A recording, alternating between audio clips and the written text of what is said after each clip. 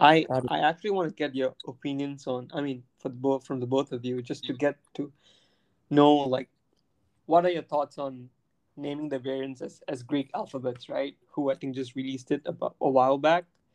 What are your thoughts? No, okay. First of all, I think that's an excellent idea because otherwise you're gonna get tainted.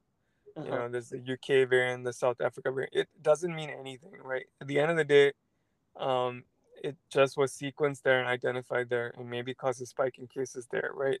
Mm-hmm. So you don't want countries to feel like by coming up with a new sequence, they will be always named the Vietnam variant or some other new country variant.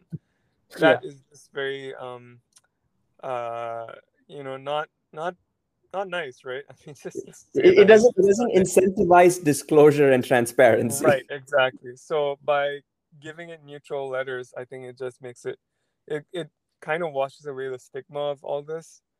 Yeah. So I think that really helps. And Yeah. so I think that's the right strategy. I wish they had done that earlier.